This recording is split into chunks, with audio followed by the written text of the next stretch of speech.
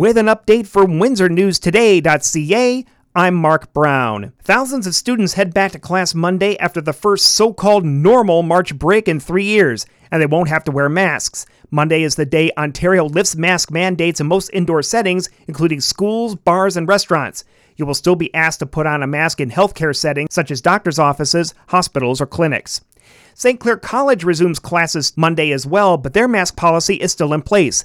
The college says it will keep students, faculty, and staff wearing masks until the end of the winter term. One change taking effect Monday, though, is that students will no longer have to fill out a daily COVID-19 screening via their student accounts. Police in LaSalle are still investigating a weekend homicide. Investigators say the body of a 34-year-old woman was found on Sugarwood Crescent Saturday morning. The search is on for her husband, whose vehicle was found abandoned on the Ambassador Bridge. Labor peace is in place at Caesars Windsor. The casino's 1,800 employees overwhelmingly approved a new 4-year contract on Sunday. The terms have not been released, but wages and benefits were sticking points. The current contract was set to run out on April 2nd. Meanwhile, a strike by CN Rail may cripple an already fragile supply chain. The railway giant locked down employees early Sunday morning. 3,000 engineers, conductors, and other employees are in the midst of a long-standing contract dispute. Don't be alarmed if you live in Leamington and your phone goes off around 11 Monday morning. The municipality is conducting a test of its Leamington alert system. If you registered, you'll get an alert along with a phone call, text, or email. A new Ipsos poll says Ontario is on track for another Conservative government.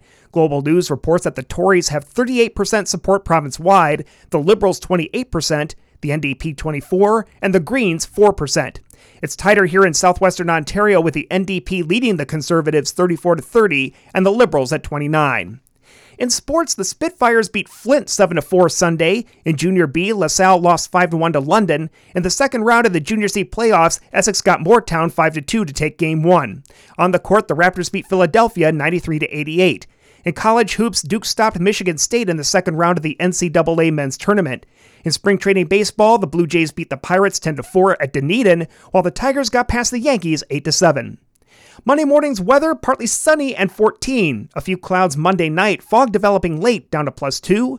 Mostly cloudy, windy, and 7 Tuesday. I'm Mark Brown. For more on these and other stories, go to WindsorNewsToday.ca.